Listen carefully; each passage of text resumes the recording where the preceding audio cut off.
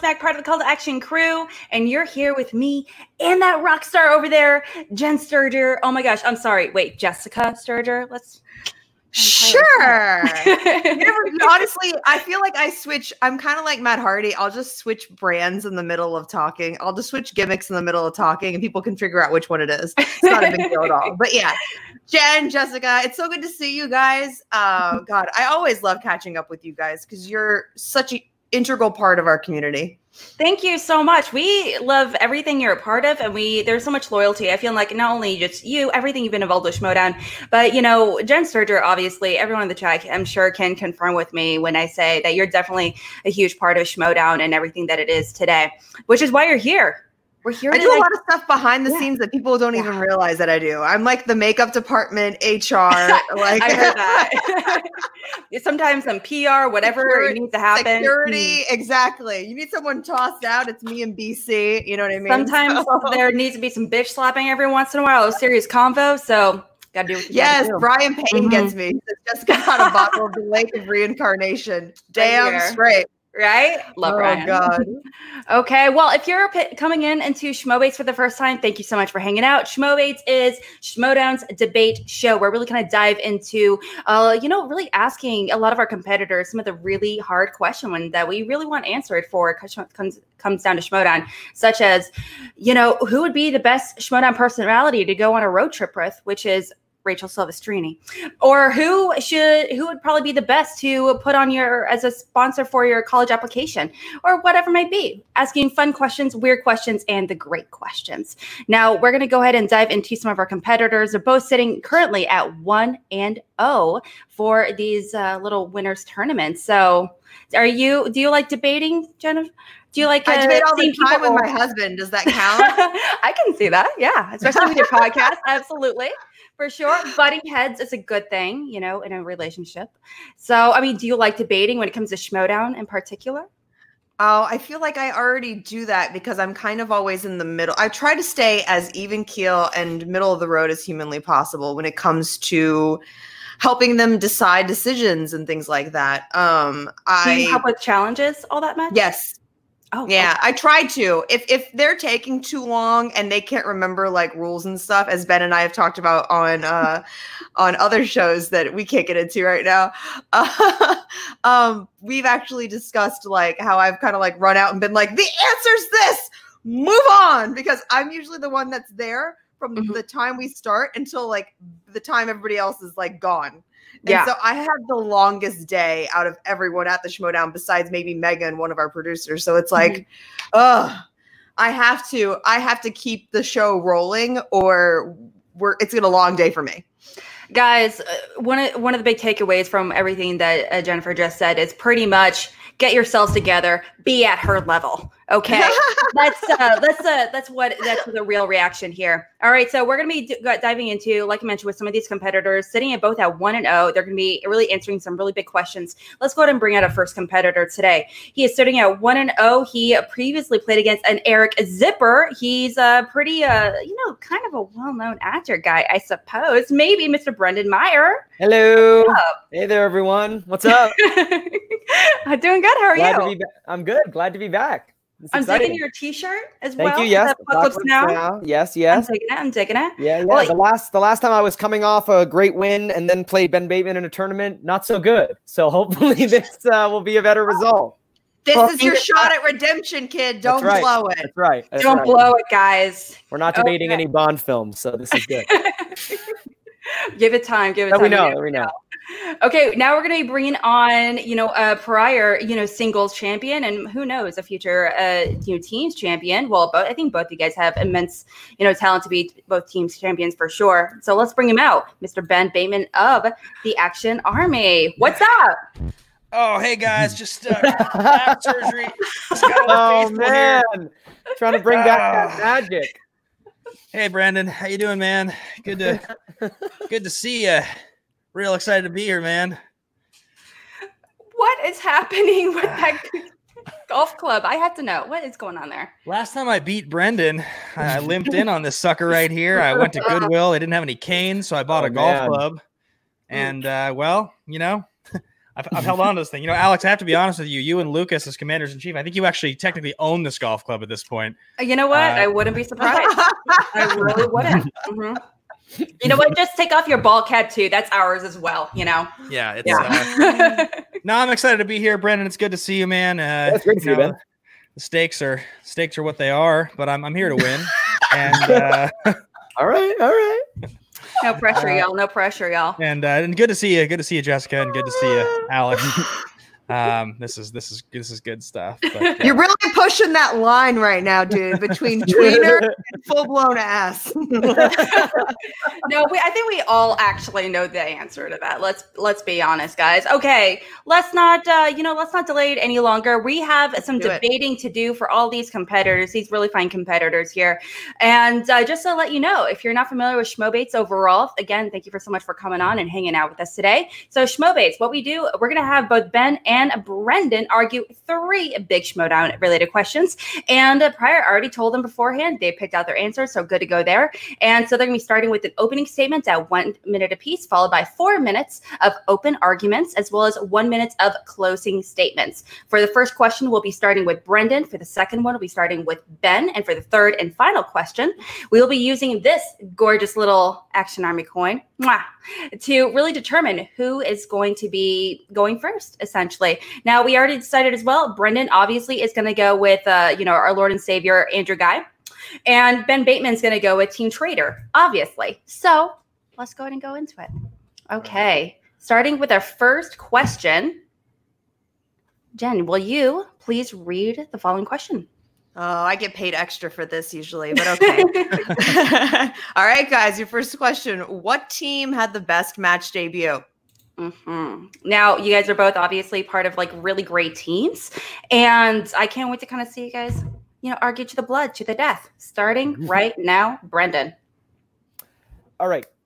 So the last time I was on, actually, I got a question that was what was the best singles debut. So I applied basically the same type of metric that I did last time, which is you have to look at the overall performance of the team, how well they just did, number of points and, individual perfect rounds, things like that. The biggest thing I think that defines a great team match debut is the difficulty of the opponent. The odds stacked against them, who they were playing. Because I think if you look at a lot of the great Schmodown teams, the teams we think of now, they played worthy competitors, great players, but they weren't always the underdog, right? They were sometimes a favored team that wound up going up against somebody who had a lesser record or didn't have a huge name.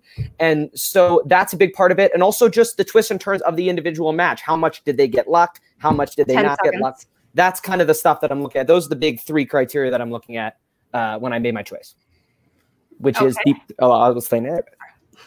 Okay.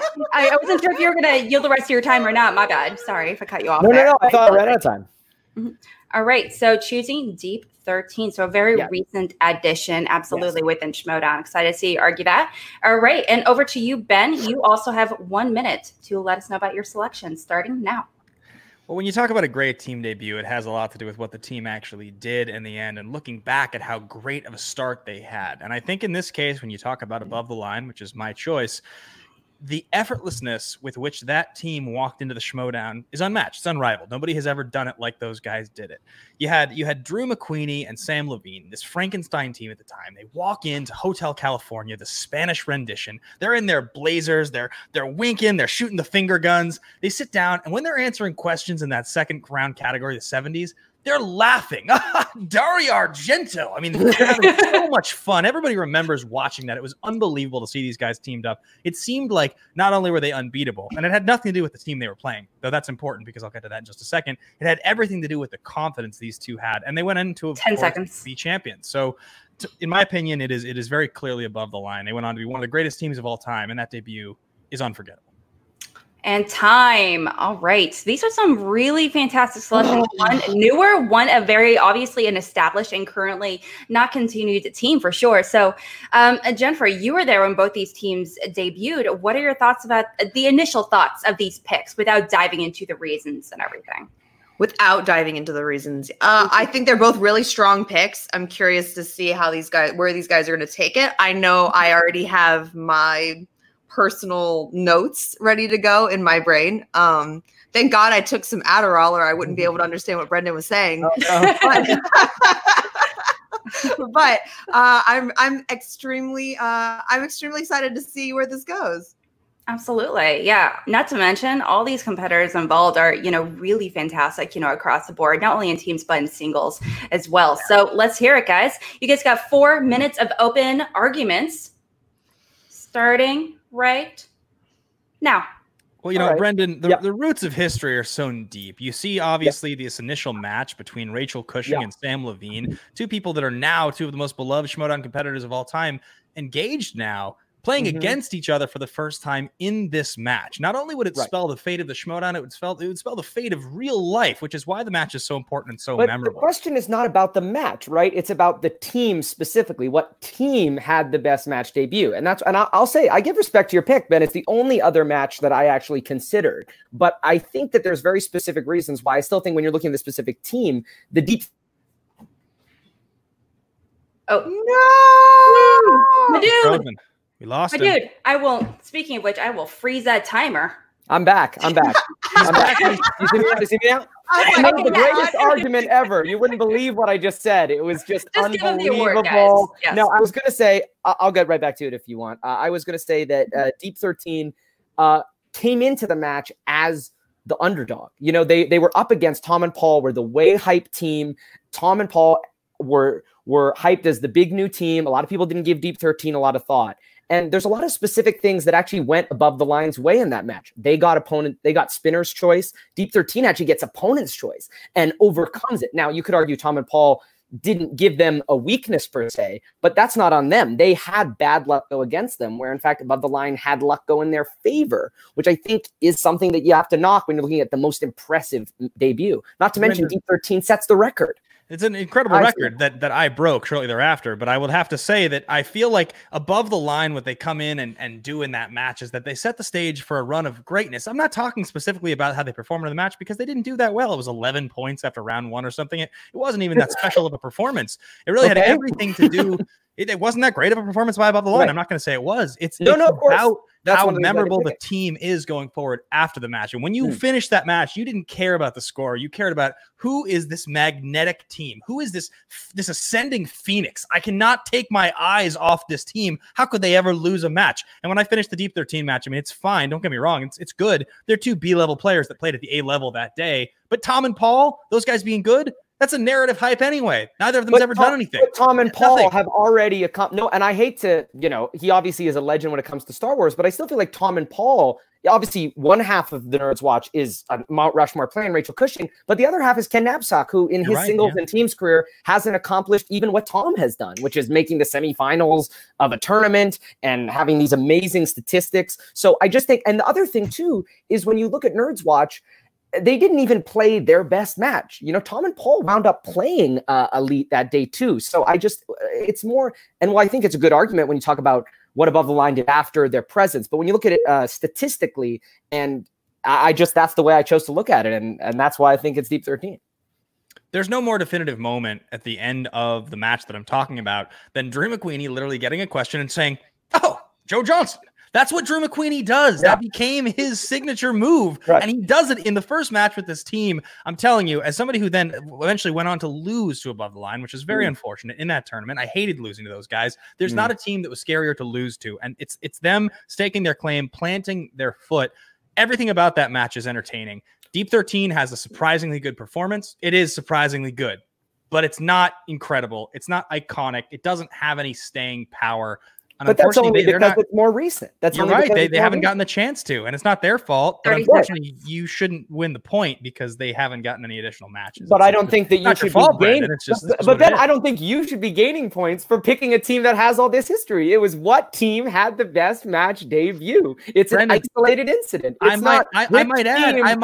You got the chance to choose. The best legacy. You got the chance to choose this category first. You could have chosen Above the Line, specifically didn't. You got very clever. Reasons I've said. You got very clever. And all I did was work extremely hard. When I did more research into it, Ben, I realized they had Spinner's And Choice. time. You're out of time, That wraps it up. Oh, whammy. We just concluded our first open arguments, and that was a lot to take in. There was a lot of notes I took down. Same.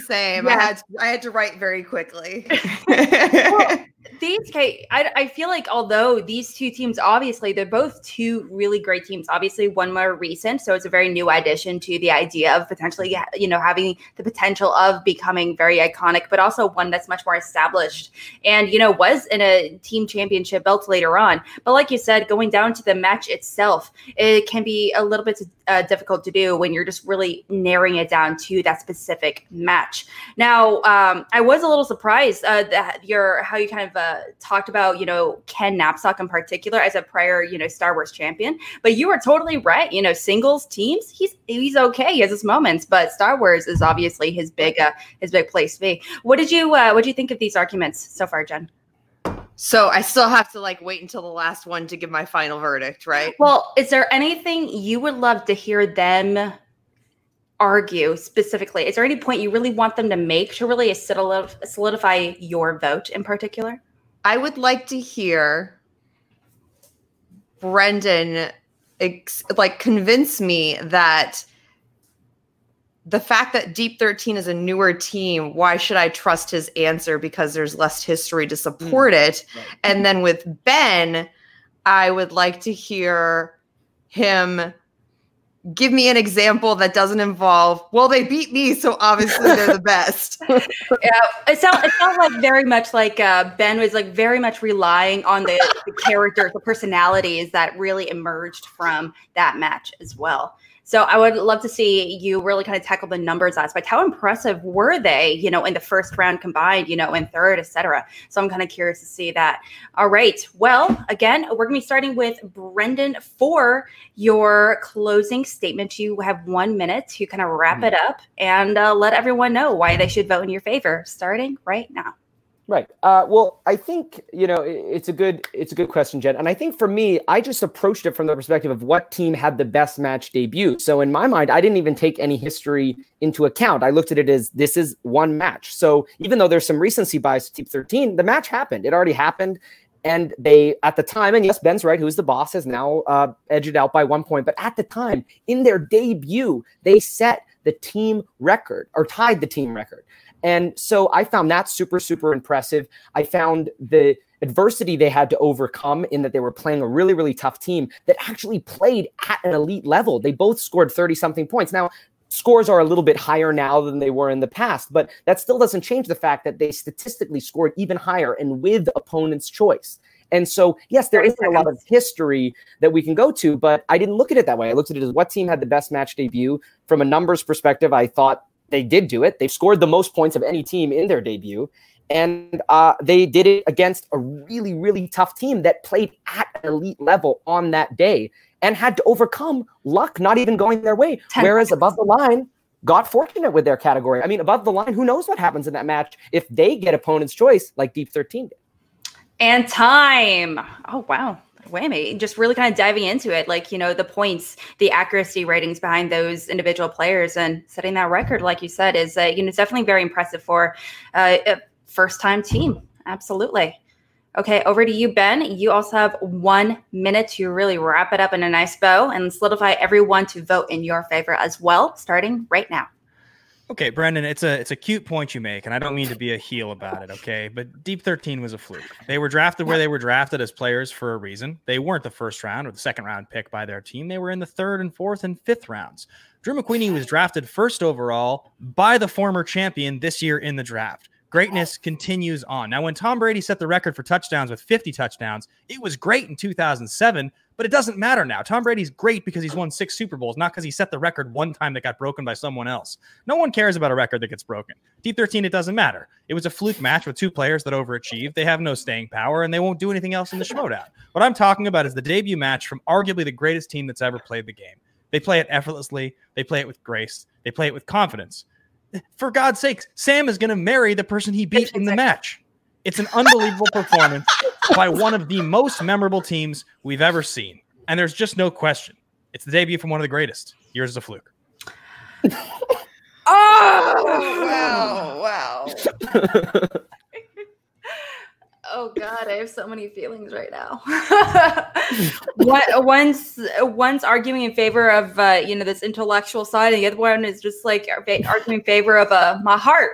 My heartstrings are being pulled right now, and I do not appreciate it, Ben. How dare you? Look what you're doing to us. Okay, so you got the first arguments, the first question, and everything out of the way. Jen, what do you think about these?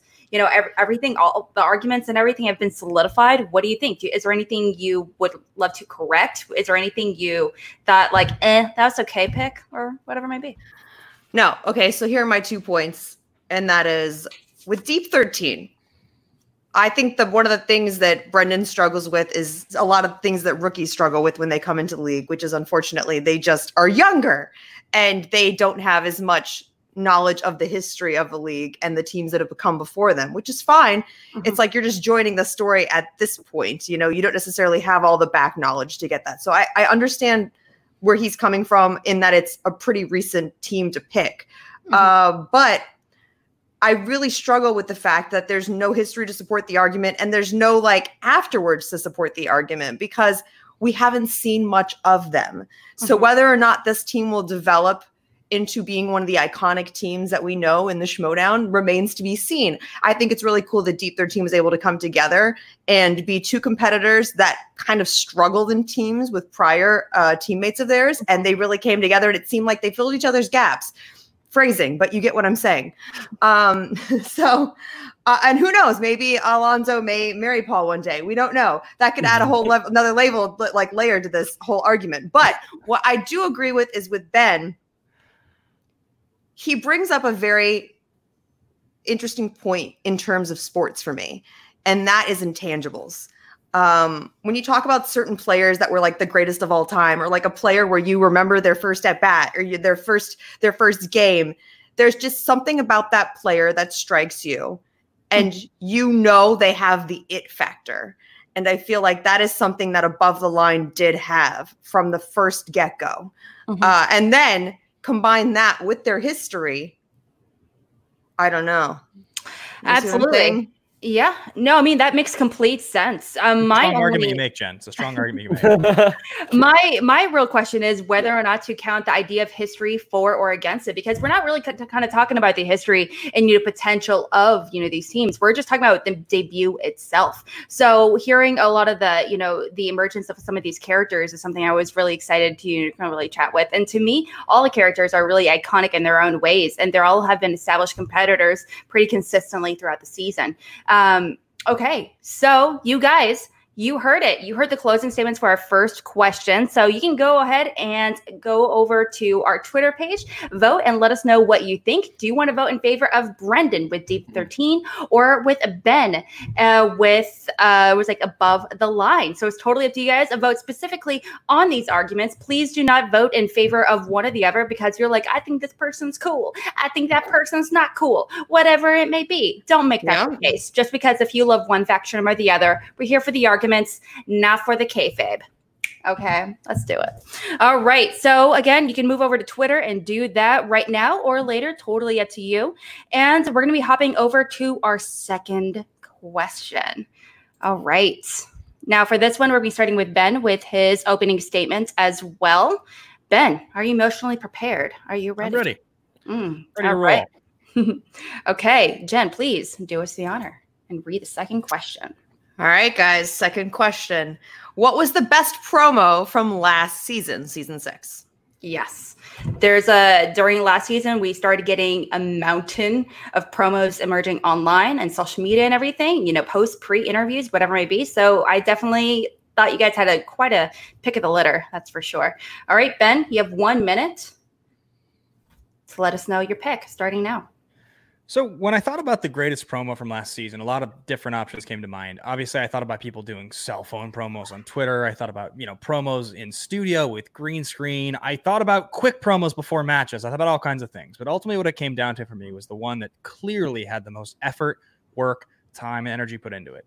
And that was the 6+ minute promo story of Bateman versus Guy in Houston. Now, look, I know it's self-serving and everybody's going to be like, Bateman's got his head up his own ass. I get it. Okay. I hear you. I know I referenced my statistics in the last argument, but bottom line, take me out of it for a second and just watch the promos from last season.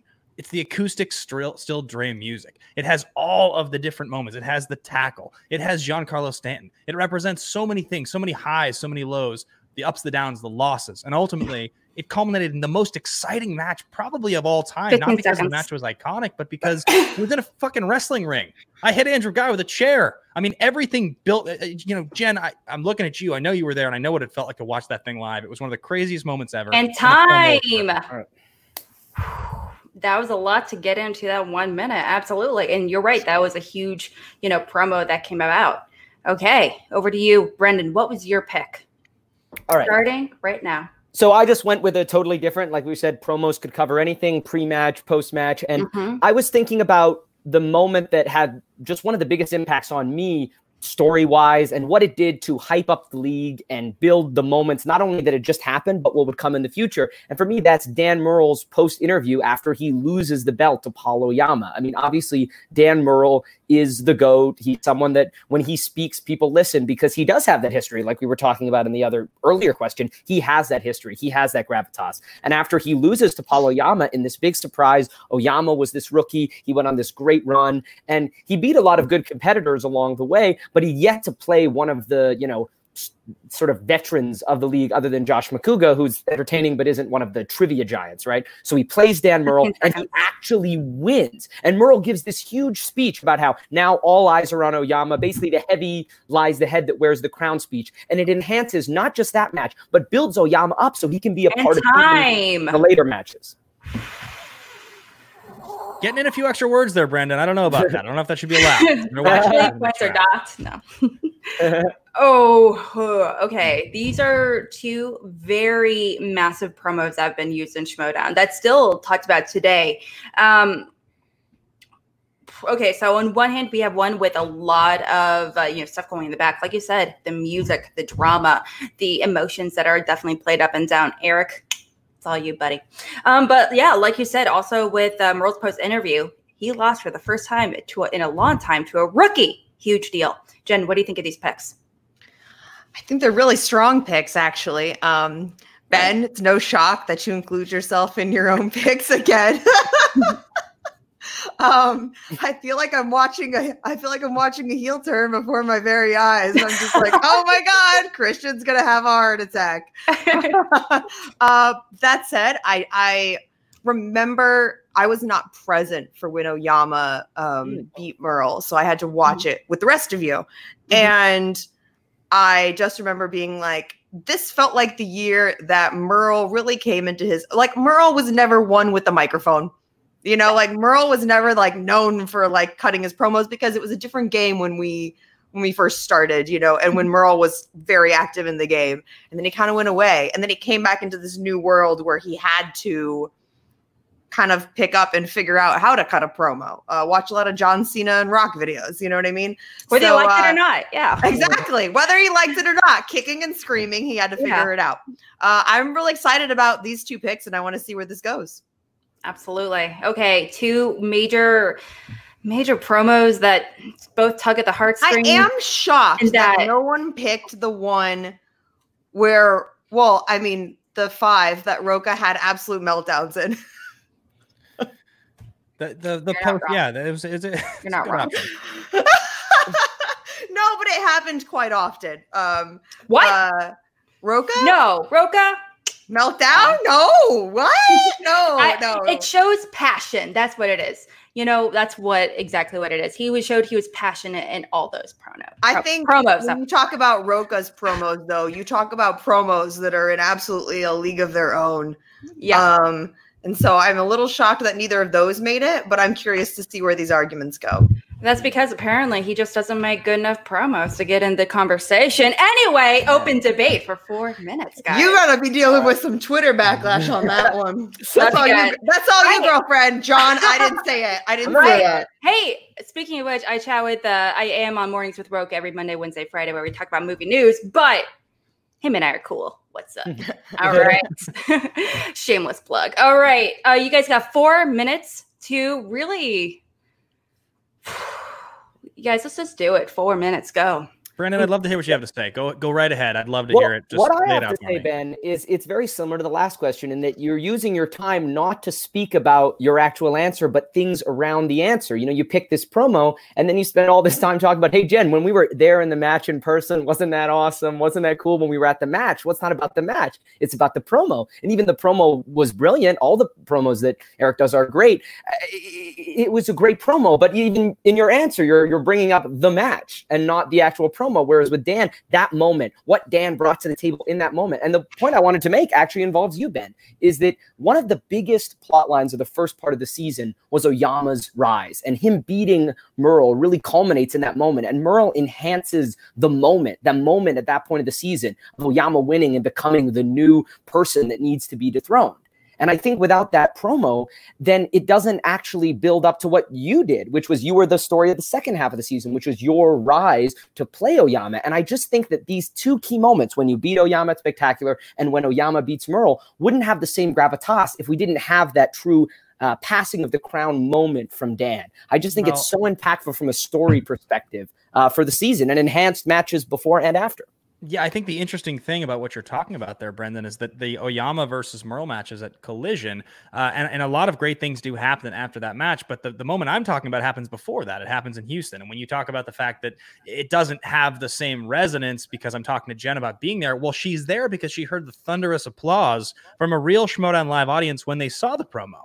That's what I'm talking about. I'm not saying how great the match was. It was a terrible match. I beat Andrew Guy with zero. You just said it was the most entertaining match of all time before. It was unbelievable. I hit it was the most dramatic match of all time. I hit him with a chair and it was sheer entertainment, but the match itself was terrible. Everybody knows that. The promo, though, leading up to that match was unbelievable. Look, Action Army was born that night because of the heat, because of the electricity coming from that match. And Eric doesn't just take a single moment from a single win or loss. He takes literally years of history and weaves it together into this unbelievable story. He weaves together the story that involves everything from incredible fans to huge celebrities like Booker T. He uses an iconic song and actually finds an unbelievable version, an acoustic version of the song that scores the whole thing. It gave me goosebumps. Everyone I've ever spoken to agrees. It is the promo. It is the story promo that's ever been cut in the league. And I think the one you're talking about is great, but it would never have been that way had other people not won matches afterwards or Dan had got his belt back. And I think it has resonance. You don't think that moment doesn't matter I don't think that moment has anything to do with if Dan got his belt back. It's lightning in a bottle. It's that moment, right? It's like, what's that best promo? For me, Murrell, that moment is lightning in a bottle where Murrell, coming off a big loss, brings real emotion and real gravitas. And yes, the promo is great, but there's all this stuff to draw on, and it becomes this sort of manufactured thing, brilliantly manufactured and brilliantly cut together. But the Murrell thing for me, when I was thinking best promo, it stuck with me. You know, it remembered me because it was a true human moment. It was that lightning in a bottle.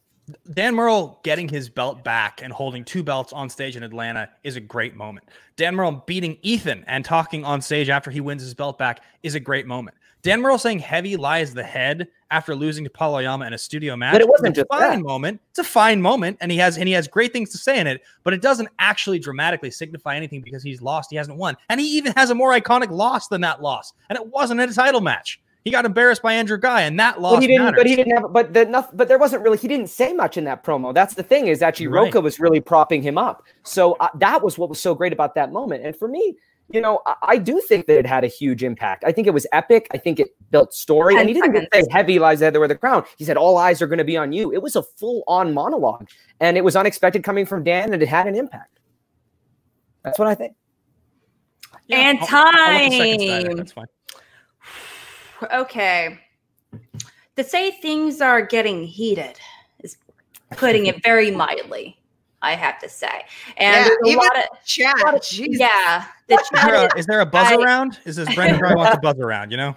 There's a lot of comments, you know, being like, holy crap, you know, Brendan's definitely get some pointers from Coy when it comes to baiting and, you know, speed mode, which we appreciate for sure. So I really like both these promos so much for so many different reasons. So I have a hard time really comparing them the way they are efficiently.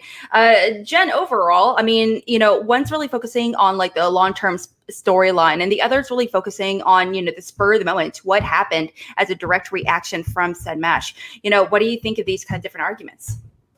Well, are we including the practice chair shot, Ben? Or are we just talking about the one that was seen on television?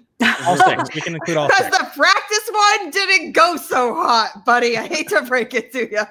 For those of you that don't know, I ended up having to apply makeup to Andrew's face because Ben busted his face open. Oh.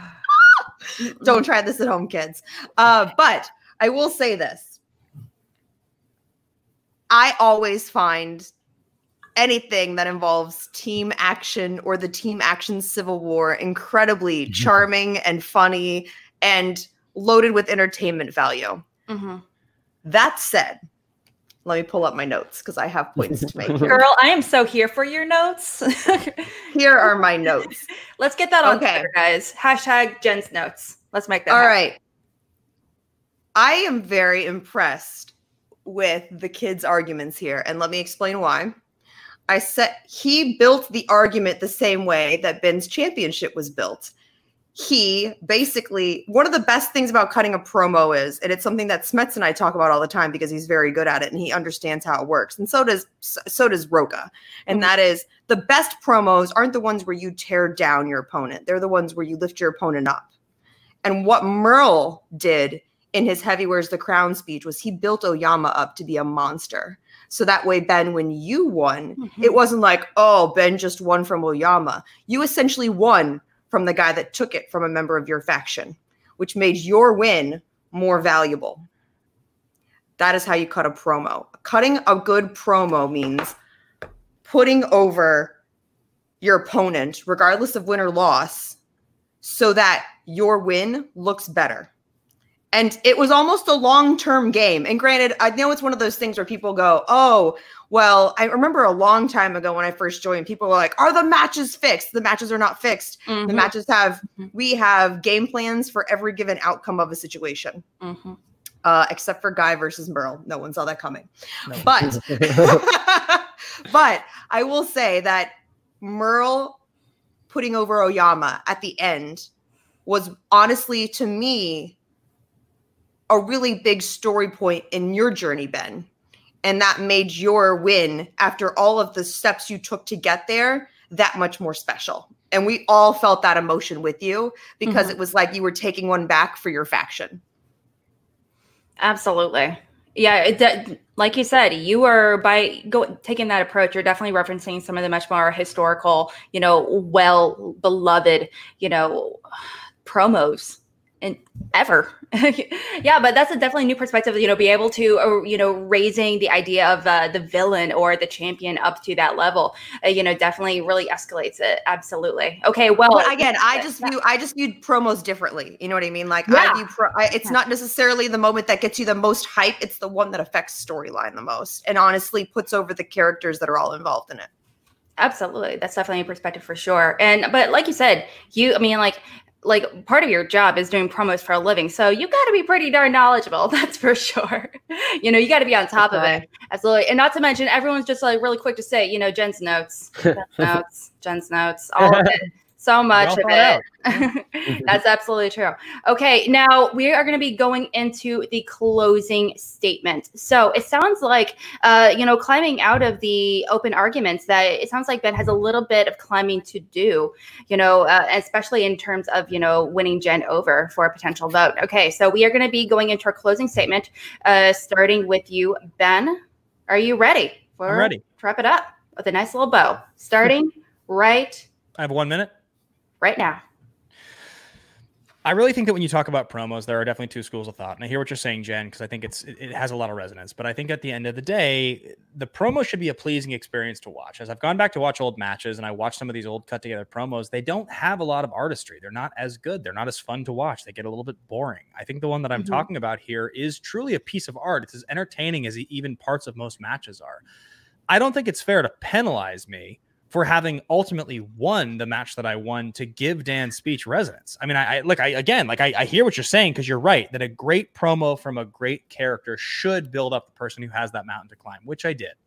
But it's on me. I won that. That's the reason it was good, not because of anything else. I actually took out Oyama. Had I not done that, I don't think that there's anything really about the conversation that we're having that has as much significance as it should. And I really think that penalizing me for that is incorrect. So a better piece of art is what I'm voting for, and I vote for art. And time voting for art. Who's here, guys? Vote for hashtag vote for art. Hashtag vote for art. No, that's real. Absolutely. You know, sometimes you know, it's a very emotional promo as well. As an Action Army member, you know, it's definitely something. I'm not gonna lie. Have I cried watching it? Maybe. Exactly. Maybe. But that's just me. I'm just kind of obsessed with the Action Army. What? Anyway, okay, moving on to Brendan. You have 1 minute as well to really solidify everyone in your favor as well with their votes. You also have 1 minute starting now. Yeah, I mean, it's very similar to the last question, actually, where you've got two very fundamental approaches to the same question. You know, the promo that Ben's talking about is very fundamentally different than the one that I'm choosing. Just like last time, Ben was talking about things other than the specific match, and I was talking about the specific match. The thing that I want to say in my closing argument is I don't think that moment with Merle is only good because Ben won a match later. That's not what I meant. That wasn't what I said at all. That puts it over the top for me because it enhances later matches as well. That's why it rose above a lot of other promos, but it's still a fantastic promo in its own right. It's from someone, like I said, who is one of the best players, if not the GOAT, to play. And it comes from his mouth after a really, really tough loss, a loss no one saw coming, and it enhances that match. If you want to, you know, poke holes in other arguments, we can just focus on that, in that it enhances that match, and the moment itself is lightning in a bottle. It was amazing when it happened, not just because of something that happened later. It was amazing in the room when it happened. And time. You can breathe now. I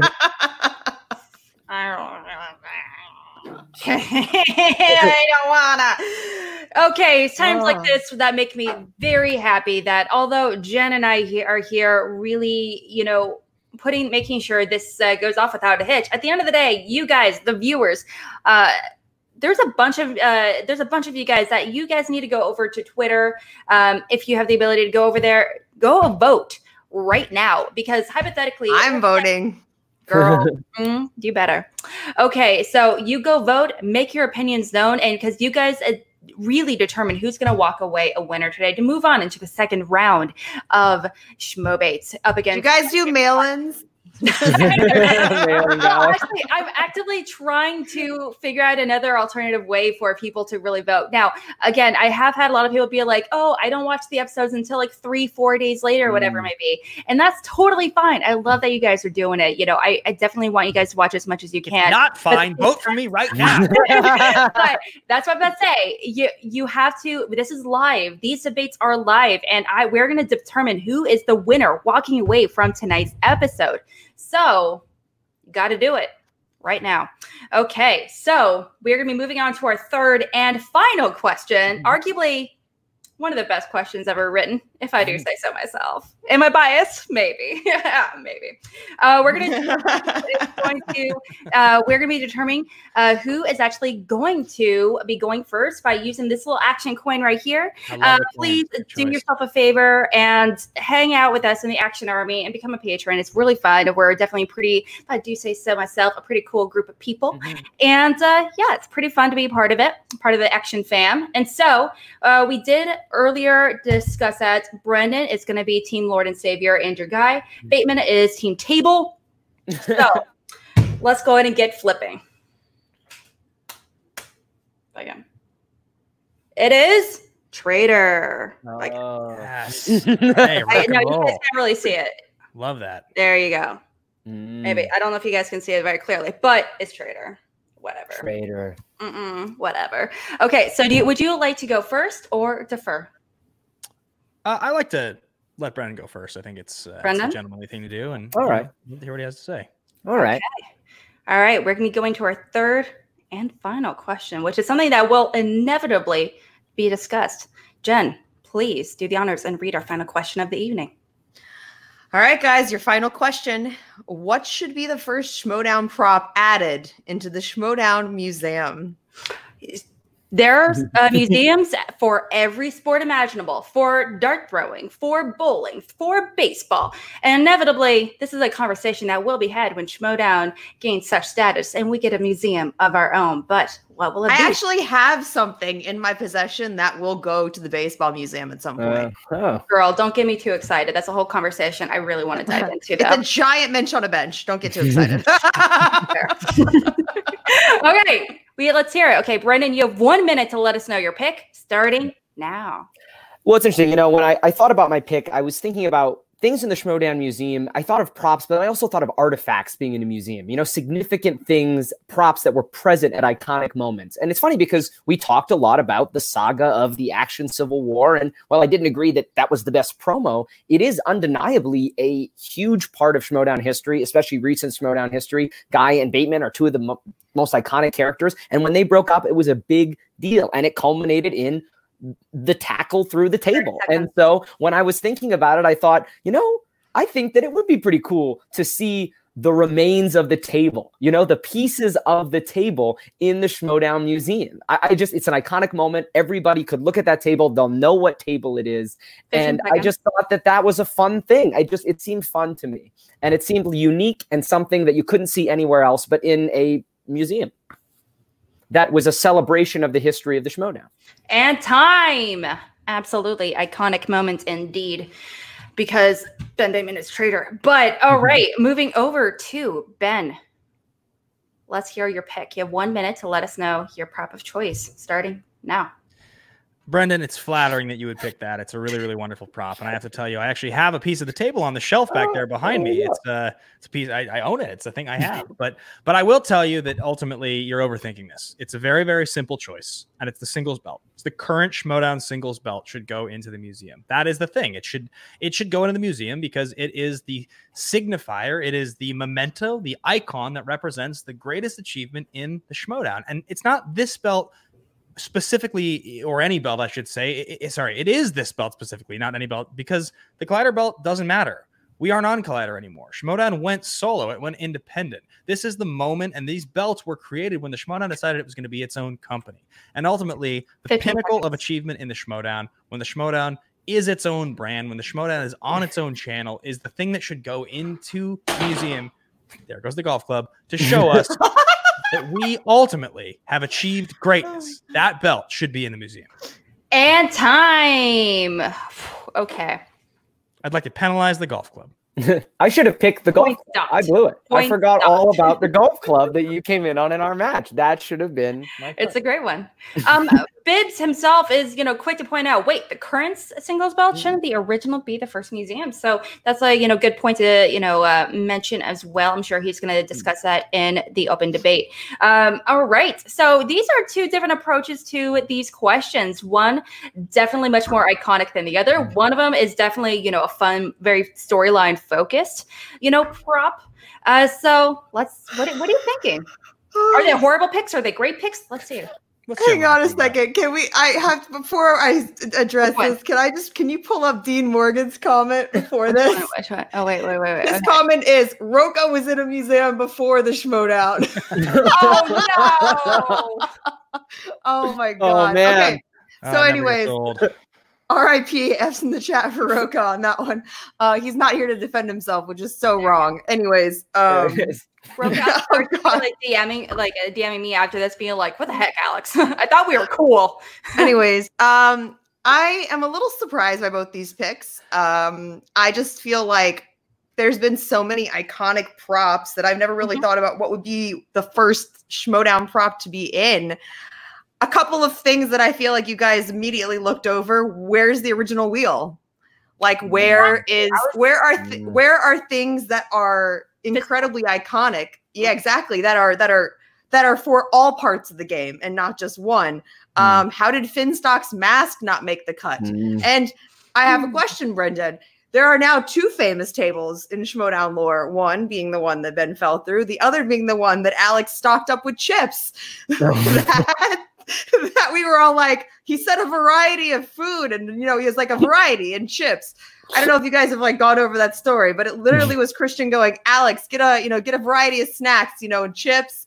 And all Alex heard was variety chips. And so it was literally a 6-foot-long table filled with nothing but chips. And honestly, I was excited about it because you got a lot of different flavors, but that's besides the point. Chips are. So I'm just very curious where you guys are going to be going to this. I want to see if Ben can address Bibbs's point, and we'll go from there.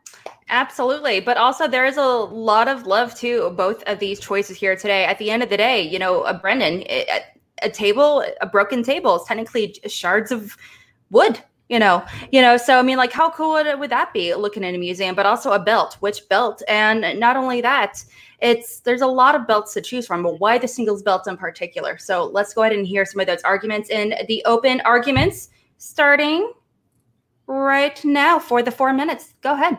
You know, I'll jump in here first, Brendan, this time. And I'll say, to address Bibbs' question right away, you know, I do think that the original singles belt with the Collider logo is an important belt, but it was when the Schmodown was beholden to something else, to somebody else. And when the Schmodown went solo, when it became its own product, it signified this is a sport. It's here to stay. It doesn't need to exist in someone else's space. It doesn't need to exist on somebody else's network. It is its own network, and it is still successful, which is why the belt that was created in that era, and the singles belt, which is the only belt that you can win without any assistance from anyone else in any specific division. It is how much does one person know about movies than someone else, is the ultimate belt, and the most important belt at that. Here's the reason why I wouldn't pick something like the belt, because in my mind, the Schmodown Museum is a chance to see artifacts, significant things. Now, anyone who's been to a live event in the last year has seen the Schmodown singles belt, has held the Schmodown singles belt, potentially. I just feel like as much as it has history, and I think you're making a good argument, for me, it just didn't feel special enough. It didn't, and maybe I am a bit outside the box, but for me, you know, you say, oh, it's shards of wood. It's the shards of wood. I mean, it's what it represents. It's there on a table, and you can say, hey, these are the, it's like you go to a museum of ancient Greece, you know, it's the ruins. They're just, you can look at it and go, well, that's not even a full column. That's just crumbly bits of rock. But it's because it represents, it used to stand in a significant place in history. And so that's what I thought of when I thought of the shards of wood. Why? But why? And Brendan, I don't mean to efface my own legacy here, but why are shards of wood that culminate the action story more important than, say, Finstock's mask, or more important than, say, a Nerf gun that Crusher is holding in an early match, or Baby Carrot's orange boot? But Ben, why are you defending all these things that you didn't choose? Like, this is what I don't understand, Ben. Like, because you're choosing one thing that relates to one particular storyline and two competitors. I'm choosing something that relates to the legacy of a league, and at least 25%, but I would argue more important than 25% of the league's legacy. You can't just say that shards of wood that I got tackled through are more important than the belt. I just think that if I went to the Schmodown Museum and I saw the belt, I probably wouldn't spend that much time looking at it, because if I was a diehard fan, I'd have seen it a million times, but I'd have seen it in person. That's the big thing. It's not like going to the Hockey Hall of Fame and seeing the Stanley Cup. Oh my God, I've never been this close to the Stanley Cup. There's a lot of opportunities if you're a fan to get close to the singles belt. I remember it's spectacular. People were wearing it. People were taking pictures in it. It didn't stand out to me as a special thing. You're telling me that, like, Sidney Crosby, one time he got a hat trick. Here's the puck. Oh, actually, it's the Stanley Cup. Which one are you going to look at longer? Of course, you're going to look at the Stanley Cup. The Stanley Cup, like every match you'd seen. But if you'd seen the Stanley Cup like a million other times because you were a hockey fan, you probably would look at that. You're too close to the center here, Brendan. You are diminishing the fact that the most important belt in the most important sport in the world is, of course, a thing as a fan you'd want to look at the first time. What, you think every fan has gone to a museum, has been to a live game, and have been able to see the Lombardi Trophy or the Stanley Cup? Of course not. That's what museums are. They're supposed to feature the most important artifacts. Again, don't get me wrong. I am flattered that you're choosing a table that I went through, that I have on my shelf here, but it is not the most important. But maybe it won't even. But that wasn't what it was. It was the first Schmodown prop. And is a belt, I mean, I don't know. For me, I just didn't see it as significant enough. I thought it would be something more fun. That's not significant, just not special. It just doesn't feel like something that you could only see in the Schmodown Museum. When the Schmodown was conceived, we knew that belts would signify champions. When the concept of me getting tackled by Andrew Guy was conceived, we were going to buy sugar glass for me to get tackled through. We only got a table because we couldn't get the sugar glass in time. That's how significant the shards of wood really are. They were but they became significant. But they just became like your argument right now is a backup plan. But now they are significant because they were part of the event. 10 seconds. But it isn't even the first belt. I understand your thing, but it's like I said, it's so a part of the culture. The original belt will be like, oh my God, I've never seen this before. And time. Okay. Good try, Brendan. Really nice try. Hey, that was enough of the debating for that section. Okay. we have two very passionate opponents for these props. And like you said, Jen, there are so many different props that, deserve recognition. I would love to stare at ours and, whenever that inevitably happens, when I take my grandkids to see, which it will happen, to see at the Schmoedown Museum. It's only a matter of time. But I would excitedly see both of these. So is there anything, the particular point that they really made you excited to see a potential prop like this in those museums? Listening to these two arguments, I have a couple of notes, Jen's notes, hashtag Jen's notes, a couple of notes and a couple of questions. I find it fascinating that Ben is willing to tarnish his own legacy to not let Brendan win this argument. It's fascinating to me on so many different levels. Ben honestly sounds mad that he had to fill out his pre-op paperwork on his back surgery, being like, were you involved in a car accident? No, it was a table because we couldn't get sugar glass. Like, you know what I mean? And then the argument of the Stanley Cup came in, and I'm like, oh God, where are they going with this? Do people have any idea what people have done with the Stanley Cup? And then then I got distracted and went, oh my God, I wonder what's happened to that belt.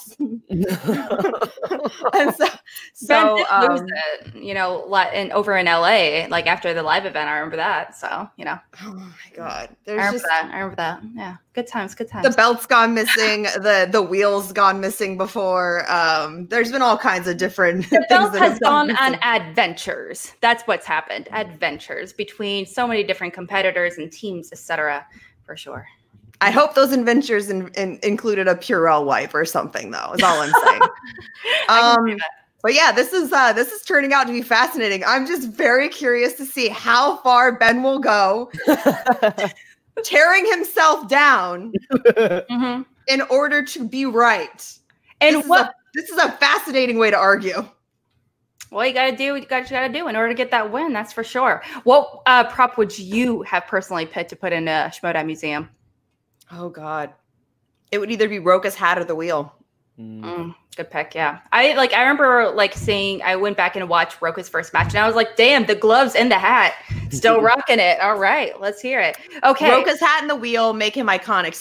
I saw someone was like, "Oh yeah, we should get all the Schmoedown competitors' sunglasses together." That's just a sunglass hut. What are you guys arguing about over there? No, we don't need a bunch of $10 disposable sunglasses. They're a bunch of exactly. They're a bunch on that thing and spin them around. Yeah, it's just like sunglass thing that's like at the end when you go to check out at CVS. Like none of those are good sunglasses, okay? No one spent prime buck on their costume sunglasses. Well, there's a lot of love for both these competitors, not only for making suggestions, such as the cane and the glasses, the belts. The belt is a representation of who is the best, who is on top, as opposed to the physical item that was destroyed.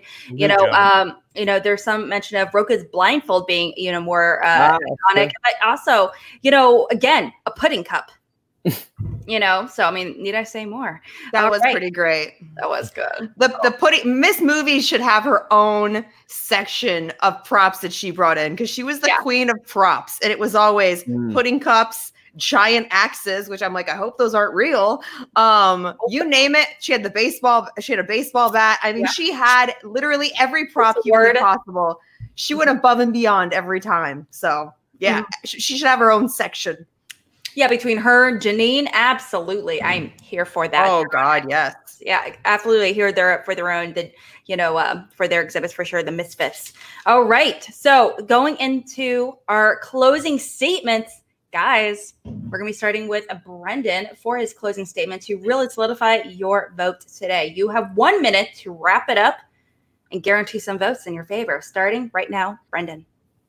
Yeah, again, I'll just reiterate some of the reasons why I picked what I picked, which is that it's a unique artifact, and it's not about specifically what it is. It's about what it represents. And when you look at the singles belt, yes, it's the biggest achievement, but it's also just one of a lot of other belts. I mean, if it's the first Schmoedown prop in, it probably would be all the belts, even though singles is the top. I mean, people have worked hard on all the belts. Why I thought, and look, when you bring up the things that Ben was bringing up, Finstock's mask, the cane, these things are similar to the broken wooden table. It's the same kind of idea. It's the idea of artifacts, special things. And I just feel like when I've been to live events, the belt's always been there. I mean, it's always been there. It's been seen. It's not something that's under lock and key in the museum like the Stanley Cup is. Most of the time, the only place you can see the Stanley Cup is at the Hockey Hall of Fame. The champion would have the belt when it would be in the museum anyway. And time. And as one that lives in St. Louis, where the Blues are based, the Stanley Cup is perfect for dipping, T-Revs and marinara in, if I do say so myself. All right, moving over to Ben, but also Chris Adams coming in hot with all these really great suggestions. I think the final pick amongst all the iconic pieces will stay Greg Alba's wet pants. Good argument. The water bottle. That's 100% true. 100% true. Also, speaking of which, right after this, go and head over them. They're going to be doing a live reaction to today's Star Wars match. So it's going to be pretty awesome. Definitely go head over right after this. Okay, so over to you, Ben. You have 1 minute to really wrap it up and get some votes, man. You got 1 minute starting now.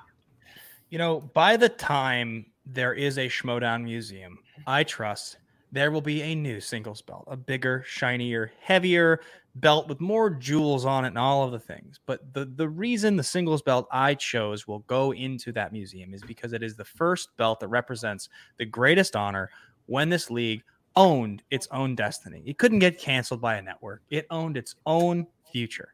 And ultimately, when you ask somebody who's the best at something, it always comes down to what is the greatest honor? The greatest honor is to be the single best player. Be the single best player to win the honor of the most knowledgeable in movie trivia Schmoedown. Teams is great. IG is great. Star Wars is great. But the singles belt is the most important. I love that you chose the shards of the table, the broken shards of the table. It's an unbelievable choice, Brendan. And I think when you talk about the great stories of the Schmoedown, there are so many good stories. I'd be honored to have that be the first item. But I think it would be an injustice. It would be an injustice to the true history of the league and what we all deserve to see in that museum. Time. Guys, you're watching this. You're going to determine our winner today. Both these competitors have made some really wonderful arguments. And Jen, what are you thinking? What are your thoughts? If you had to put a vote on it, what would you say? Oh, don't put me in that place. Okay, alternatively, he definitely, I feel like he was pretty solid in like his arguments. Like you said, it's the first belt that, they said, hey, I'm not going to get canceled by, a network or a program or whatever it may be. So it's a very symbolic moment to have our own belt. So what do you think of some of his arguments? I get where he's coming from, and I understand. One of the things that I feel like was the biggest like letdown as far as what could have happened to the old belts. Like, I really felt like that could have been a huge angle where like someone just chucks that thing into like the LA River or something like that. I just felt like, that would have been the biggest heel move of all time. But like I said, I am incredibly fascinated by the fact that Ben is willing to say I don't matter that much. They were great arguments, Jen. They were great. Which is something that I never thought I would ever hear Ben Bateman say out loud. Not to a therapist. In order to prove his point. I think they both make incredibly valid arguments. I do feel like the Civil War with Action Army, with Team Action, was the story of the season last season. They headlined the event in Houston, and while the match itself wasn't huge, the storyline was. And I feel like it all culminated with that table to get us there. Absolutely. And so, I don't know. This is so tough to pick. I'm sorry. Well, it's a good thing that you and I, technically, we don't have to pick. If we don't want to, it's totally up to you guys. But you guys are the ones watching this. All 71 of you guys that are watching this, please go on Twitter. Let your make your opinions known. Let us know who's going to walk away a winner today. You guys got, I'm going to put it on my little thingamajig. You guys got 10 minutes to go vote. And if you just casually forget and just wander in the kitchen or bathroom or wherever it may be and you just forget to vote, that sucks because it's not going to matter. We're going to find out who our winner is in just 10 minutes, guys. So go ahead and head. Yeah, this isn't like when you're like voting and they're like, stay in line. They'll stay open for you. Like, you have more time to stay in line. Don't leave. Nobody got time for that. Nobody got time for that. All right. Okay. So aside from that, I mean, like, how do you guys feel about your arguments? I mean, overall. I feel really good about my arguments. You know, it's always fun to go against Brendan. I was really flattered with his final vote. I mean, I think it was really sweet of him to do. You know, that was great. But yeah, this was a good time. Yes. Yeah, absolutely. I mean, both of you guys are so good debaters overall. And so, yeah. It's fun. I feel like there's a lot of fun debate that happens among people in the Schmodown in general about different things. You know, if there were streams on right now, they'd still be doing this, but like at a Barney's or you know, or at a pub. Like the same thing would still be going on. I feel like every time I go to a live event and there's like a you know, we go to a bar or whatever, maybe like after, and we just hang out and chat. I feel like these kinds of questions, these like sometimes random, sometimes not so random questions are definitely like discussed, or I hear them mentioned at some point. I remember chatting with Eric Zipper and he was like telling me like why IG is probably one of the most difficult, you know, things to study for compared to like singles and teams, you know, because it's a completely different study strategy, you know, versus the other leagues, but also some, you know, other things like you mentioned, the props, the mask, the Finstock mask. Oh my gosh, iconic. You know, there's so many props that, you know, that are not just like part of the matches, the individual matches themselves, but storylines are just as important, you know, arguably so as the matches. So yeah, overall. No, it was fun. I thought it was interesting. I felt like we were very different. Like I just felt like all the questions, like the answers were there was real contrast between both of our answers on each one, which I thought was interesting. I mean, yeah, I think you made ballsy picks, Brendan. I enjoyed listening to your picks. You know, you the subtle. Do I talk for it? I really went for it. That like backhanded because I don't. The pick. I'm not trying to undermining it, being like, "Whoa, it was bold."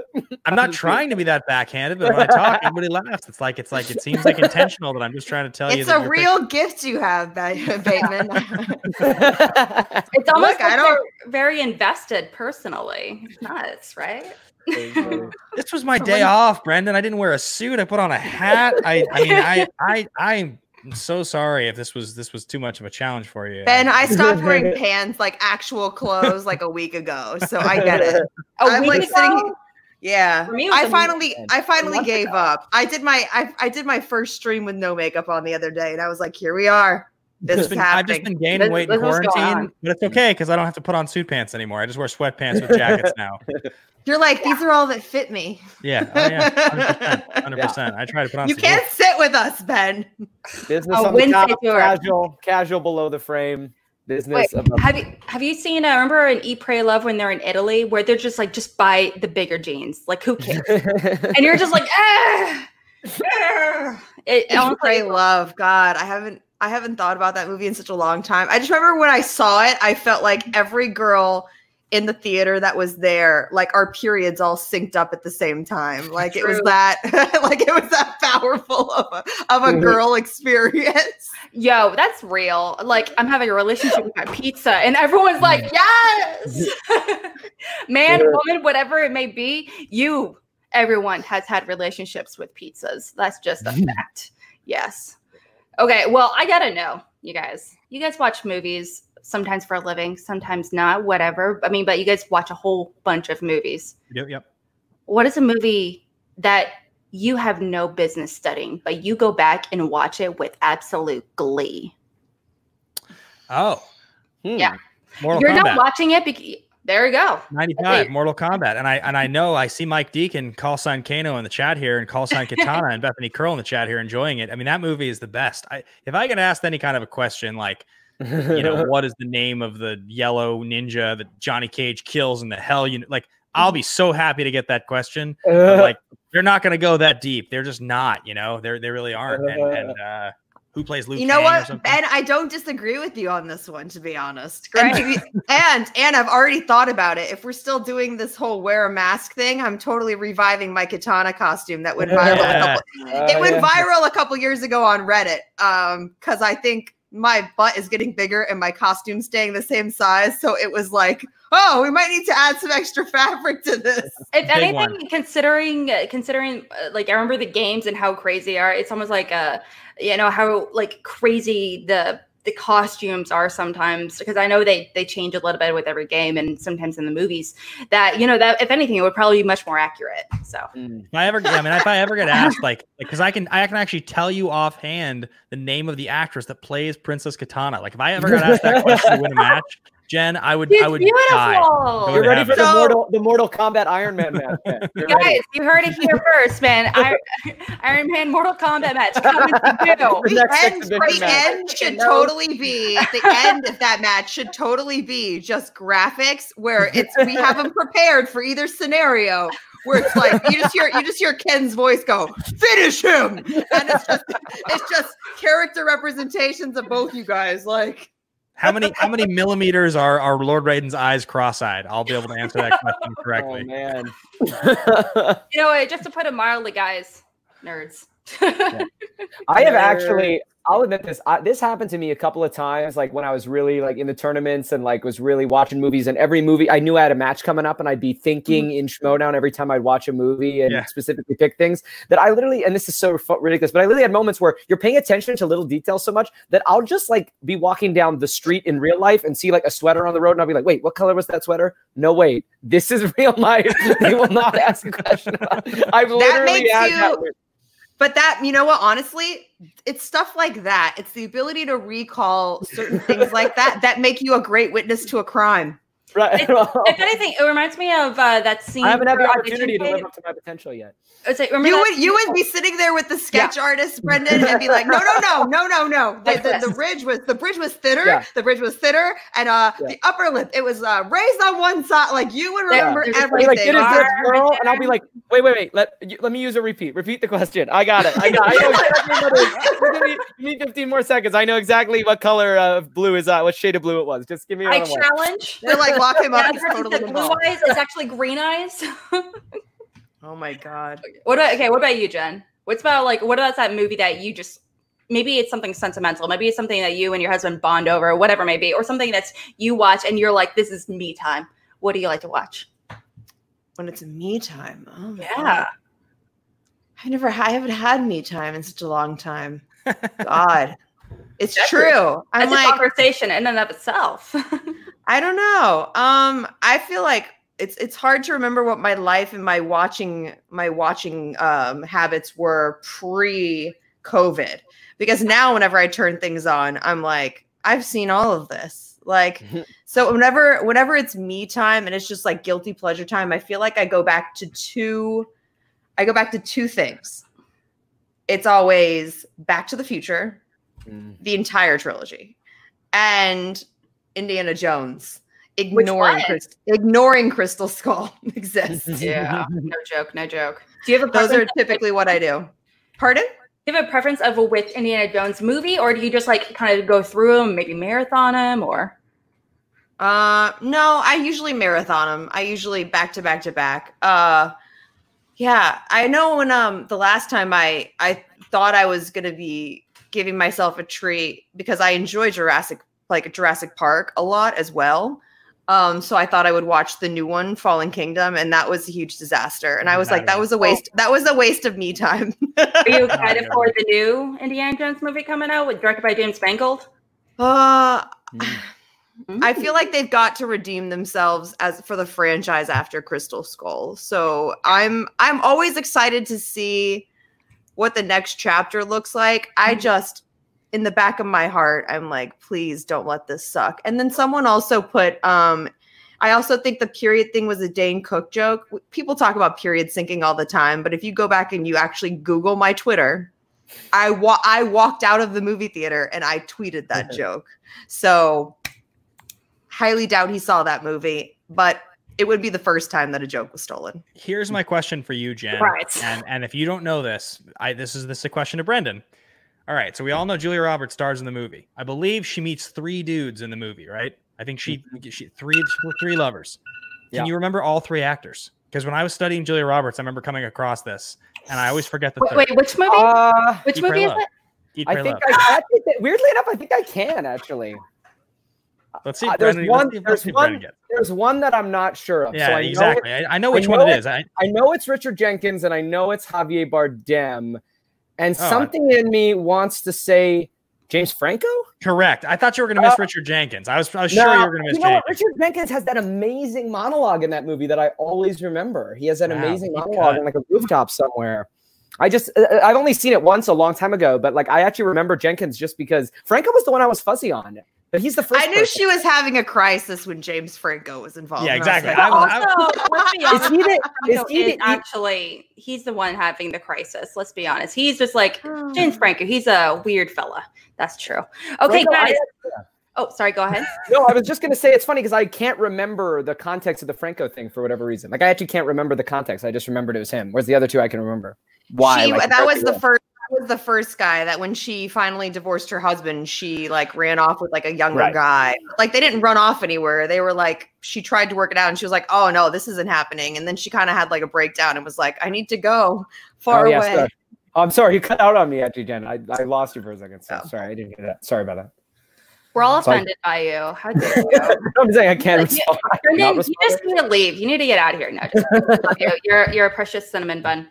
All right. We got our results, guys. If you haven't voted already, shit for you. I mean, like, I don't know what to tell you, my dudes. I mean, you got to be on top of that votes. All right. We got our votes in, and let's go ahead and find out our winner. Okay. So for question number 1, which was, what team had the best match debut? With 54.3%. Close. Against 45.7% in favor of Above the Line versus Nerd Squad.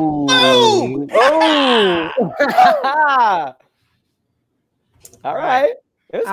All right. Okay. Jen is so displeased. Look at her face. I'm moving on to question 3. Oh. Question 3, gotta mix it up.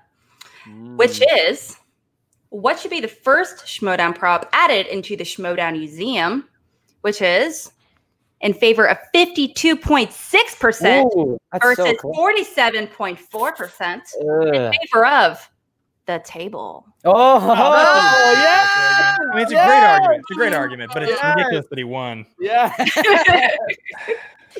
All right. It's so accurate, but I should have won.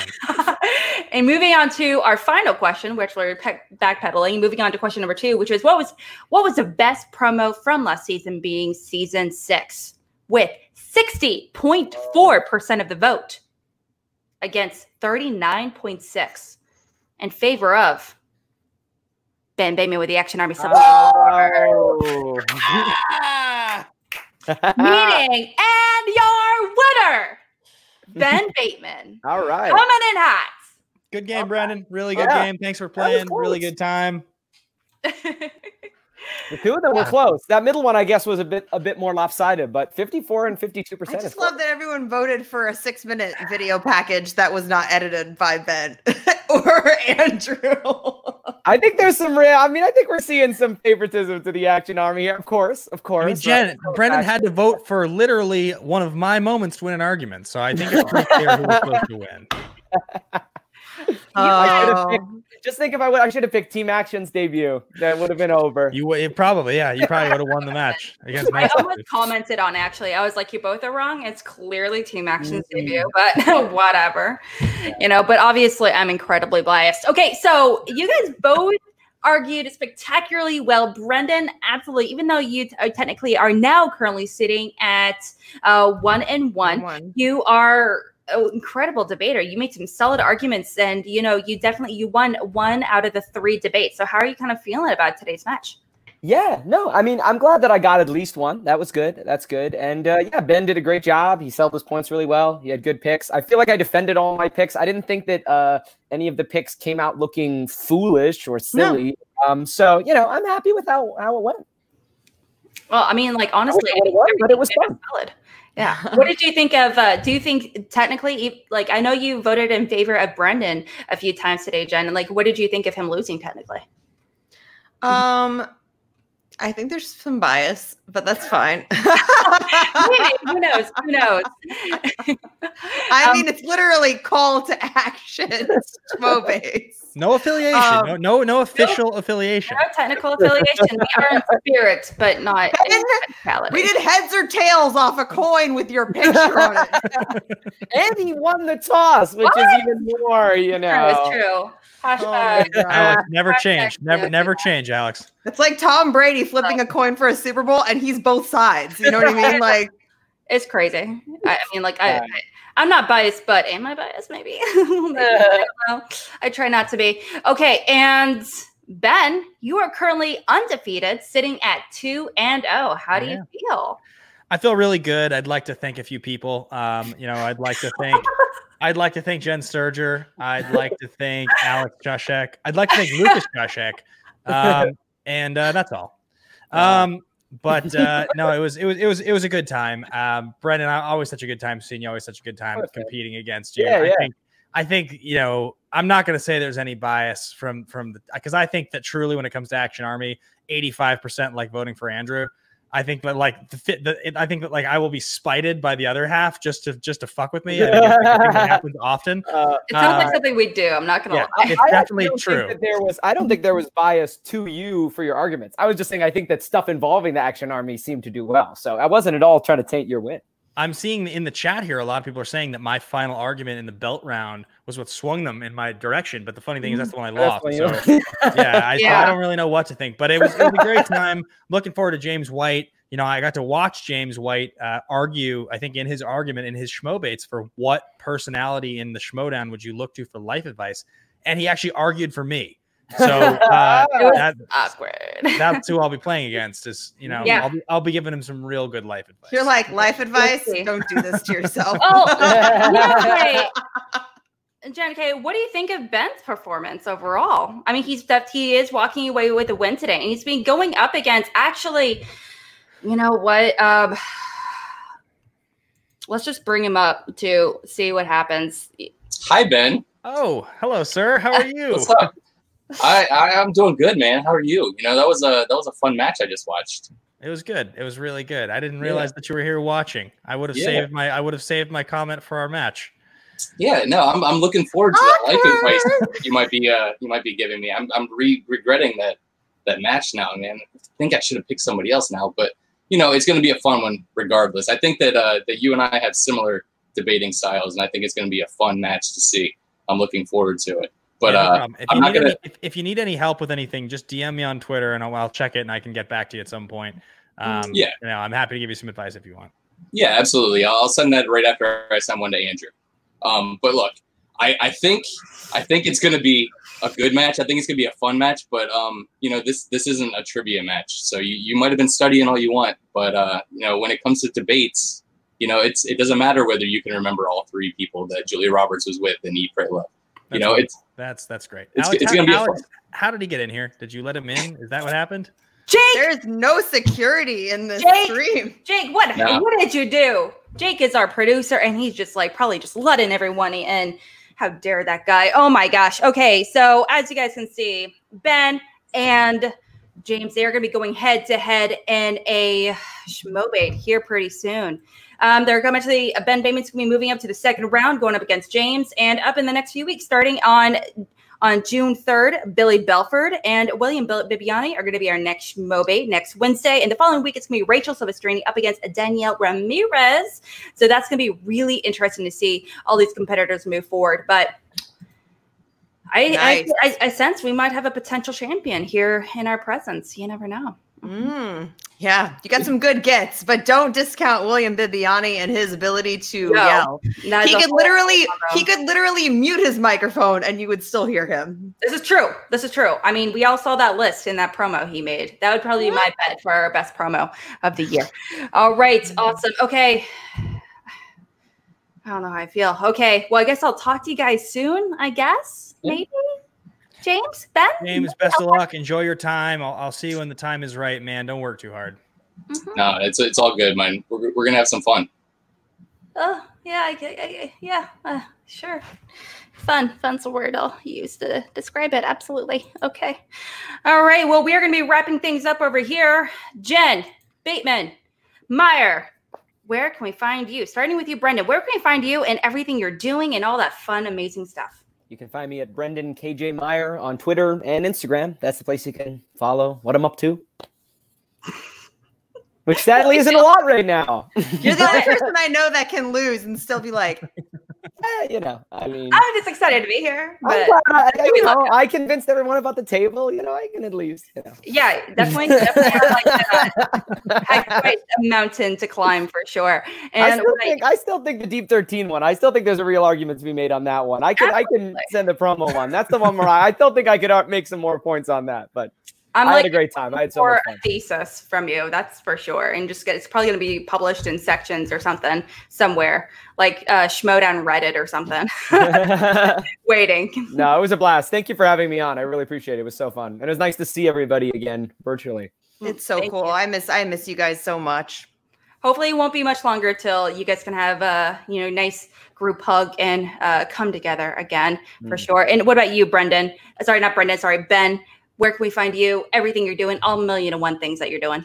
You guys know I'm doing all the action industry stuff. We have all of our stuff weekly, Action Rewind and whatnot. And I just launched a brand new thing called Nerds in Suits that I'm really excited about. That I'm doing 2 shows on there. I'm doing like a one-on-one interview show. I've had a lot of cool guests on there. This week I've got Chloe Dykstra coming on Friday talking about some of her stuff recently, which should be pretty cool. And I've also got a show called Song from the Scene where I'm talking about great songs and great movie scenes. Then I'm covering the songs. So youtube.com/Nerds in Suits. I'm trying to hit a certain goal by my birthday, which is next week. So go and subscribe. Happy early birthday, man. Thanks, man. I appreciate it. I really appreciate it. Happy early birthday for sure. All right. And last, but obviously certainly not least, where can we find you and everything you're working on? All right. Right now I'm doing Swing Break with my husband and Eddie Pence. It's like our furloughed show until our radio show comes back next Monday. I'm back at radio.com in my studio. Probably wearing a full hazmat suit, but we're going to make it work. There's actually no one in the building, so it's fine. But I am going to be back on the regular air next week, and I'm so excited to be back and to be getting a paycheck again. That'd be wonderful. And so check that out. If you guys could go and follow me at Swings, ANDMRS, get it? That would be super helpful. And also at AEW, I'm doing all kinds of stuff for them on YouTube. So if you would like their channel and if you see a video of my face in it, like give it some love. That would really help me a lot too. You heard it here, folks. Go over to that channel. Give the love all over to Jen, because she's all down a bag of chips and a whole bunch more. She is the cheese to our enchilada. She is the cheese to our macaroni, the milk to our Cheerios. Let's get it over and out, guys. Thank you so much. I'm Alex, my part of the Call Action crew. You can find me on Twitter and also on Facebook and all that fun stuff.